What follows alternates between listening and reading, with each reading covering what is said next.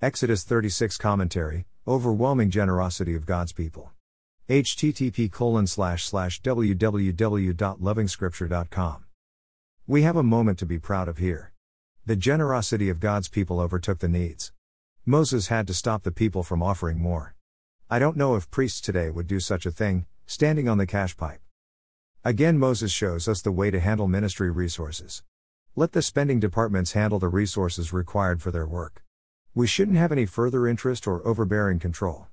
The field workers showed integrity by reporting that they had enough for the works. It's indeed a high point. Verse 8 gives us a picture on the composition of the workforce. We had both skilled and unskilled workers. Again, it is such a beautiful picture because there is always something for every hand, skilled or unskilled. In chapter 35 we saw a long list of requirements. Expensive and less expensive items.